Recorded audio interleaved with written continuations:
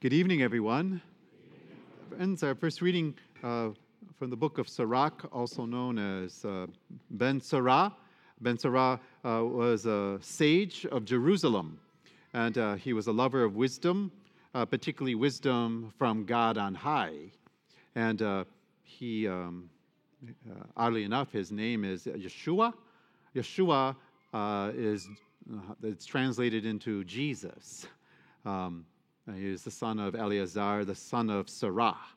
And it was his grandson who would later translate the book that we were hearing from.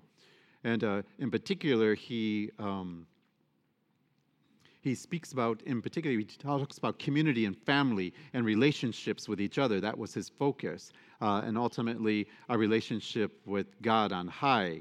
And he said humility lets us see, and I hope I understand this right, the way people use truth today. I need to speak my truth, to understand my truth.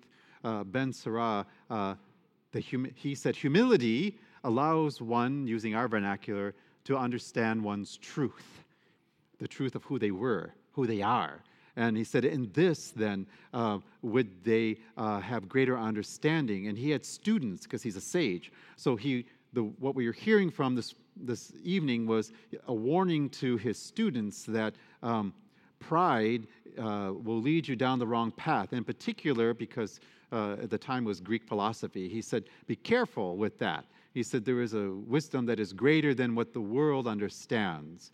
And he said, if you follow only pride and the Greek philosophy, you will be led astray. And our second reading from Hebrews compares two covenants, the covenant of Moses and the covenant created by Christ himself. And Moses gave us the law, and in that, people were afraid, and they were fear of messing up and of punishment, where Christ, his covenant, gives us access to God because of his humility, and his blood sanctified people. And Jesus himself becomes our mediator. Now, Moses was the mediator of his people also.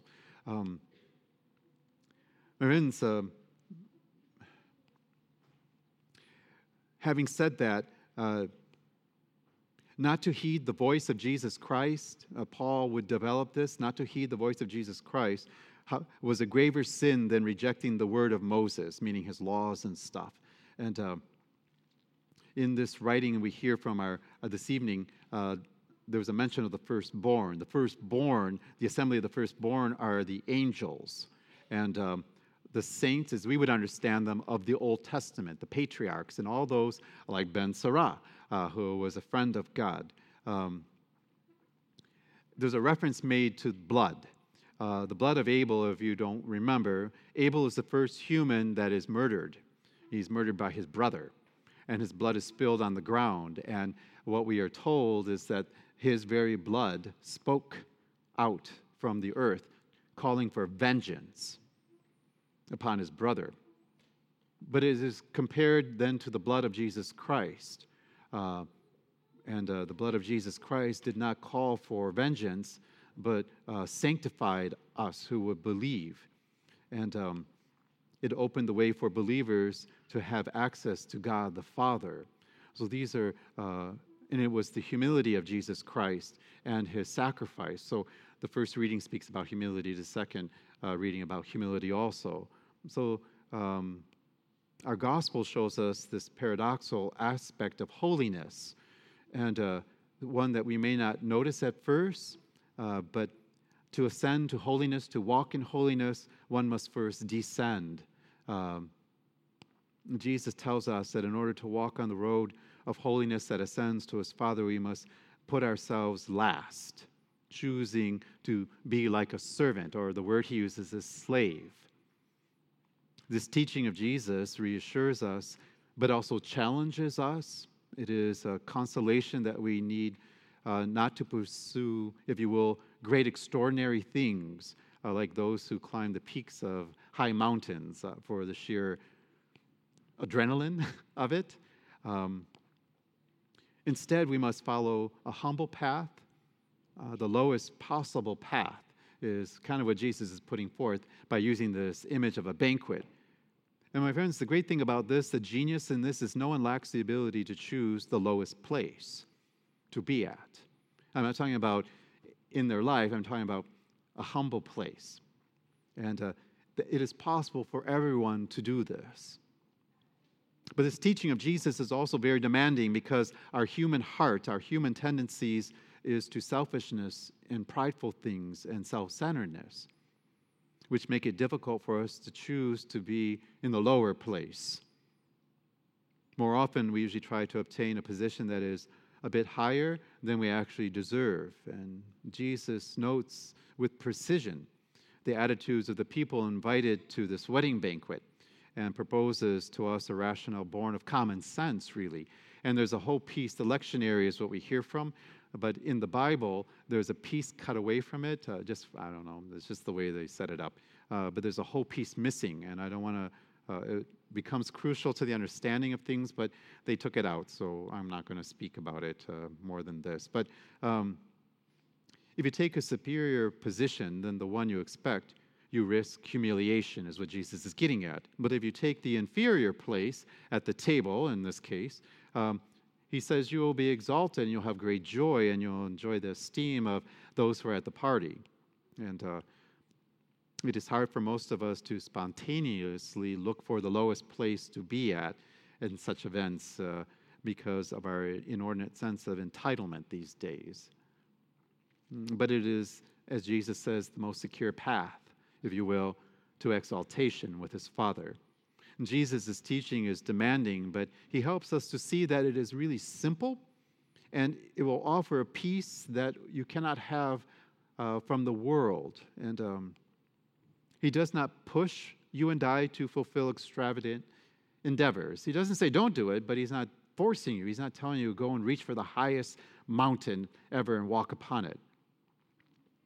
And oddly enough, and this is really hard for me because I speak about holiness always, he almost implies you don't even have to do this with holiness. He just says simply be humble. And that's based on Micah 6:8, I believe. And he says, recognize your need of my Father. Recognize your imperfection, but do not remain there. He says, because this will prevent you from hearing my Father's voice.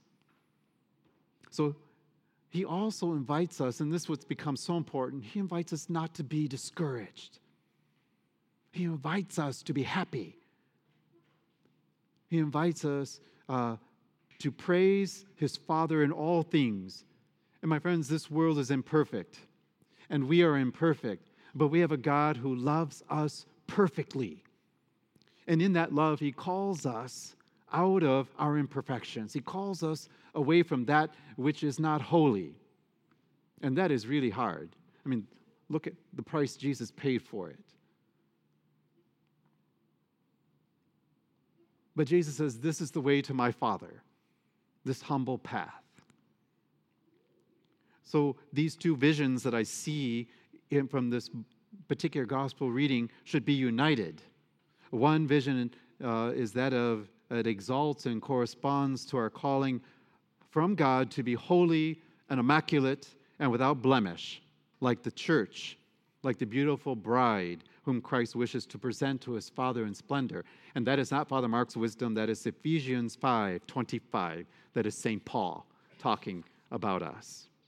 The other vision that comes from the gospel is marked by humility and simplicity and trusting abandonment into the Father's hands. That is difficult for me. I don't know if it's difficult for you, but it's difficult for me to do this because I'm a micromanager. So I tend to want to micromanage God also, which is arrogant and prideful. I admit it. And that's the first part of it, is admitting this is a problem for me.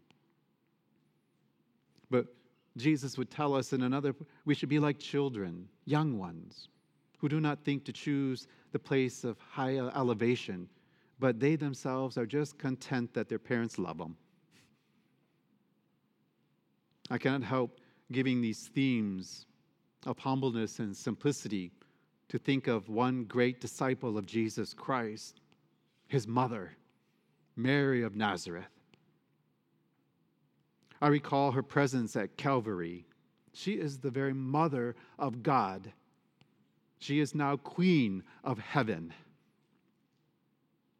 But her presence at Calvary, she shared completely in the total humiliation of her Son. The world hated him from the beginning and treated him with such great disrespect. And she shared in that as a mom. Anyone who's a mom or a grandmother knows this. You treat your child, it's like treating you the same way. So she shared in the humiliation that the world shoveled on Jesus Christ, her Son. And we can take note that she had been prepared for this moment since the announcement of what was going to happen.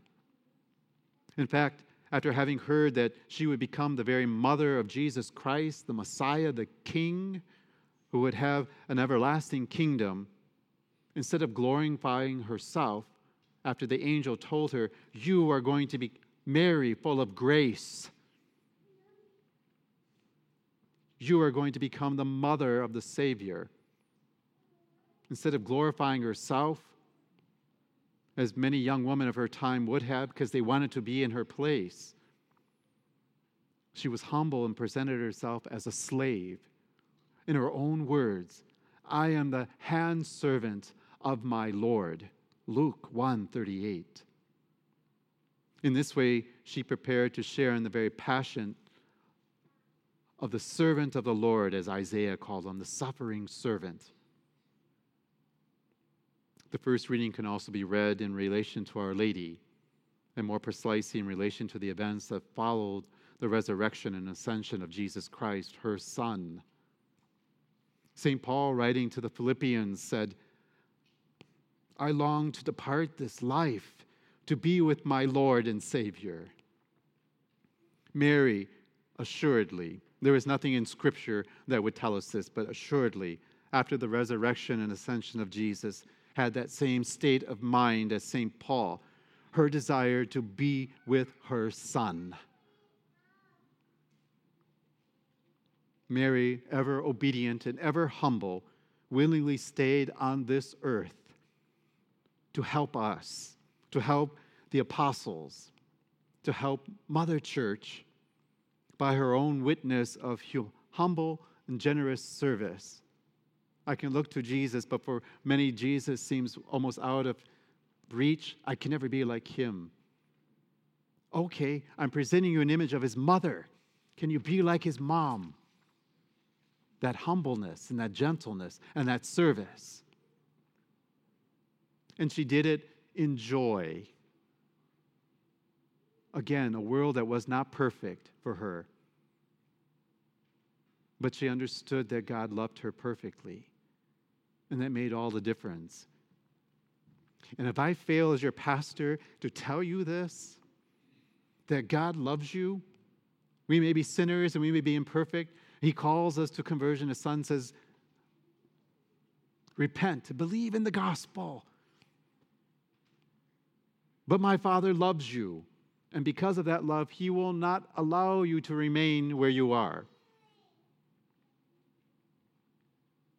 I look to Mary again. She renounced immediate participation in her Son's glory in order to serve us, the children, her children. We become her children. Jesus at the cross says, "Woman, behold your son." Let us thank the Lord for his example, for his love and mercy.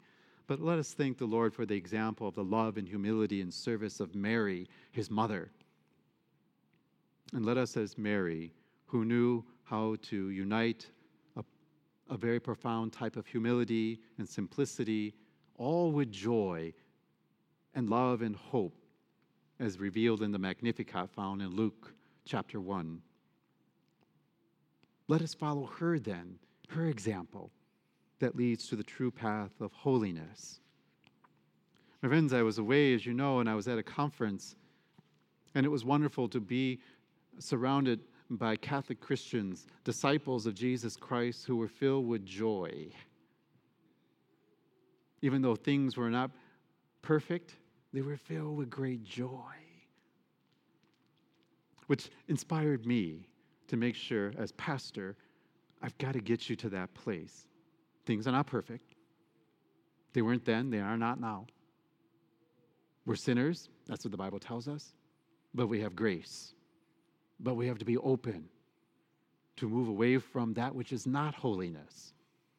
And I've been telling you for 8 years, it is difficult. It is extremely difficult. But we have God's grace and mercy. So, my friends, let us pray for each other. Let us open our hearts to Christ. Let us look to the examples of the saints. Let us look to the example of his mother. Great humility and humbleness, service.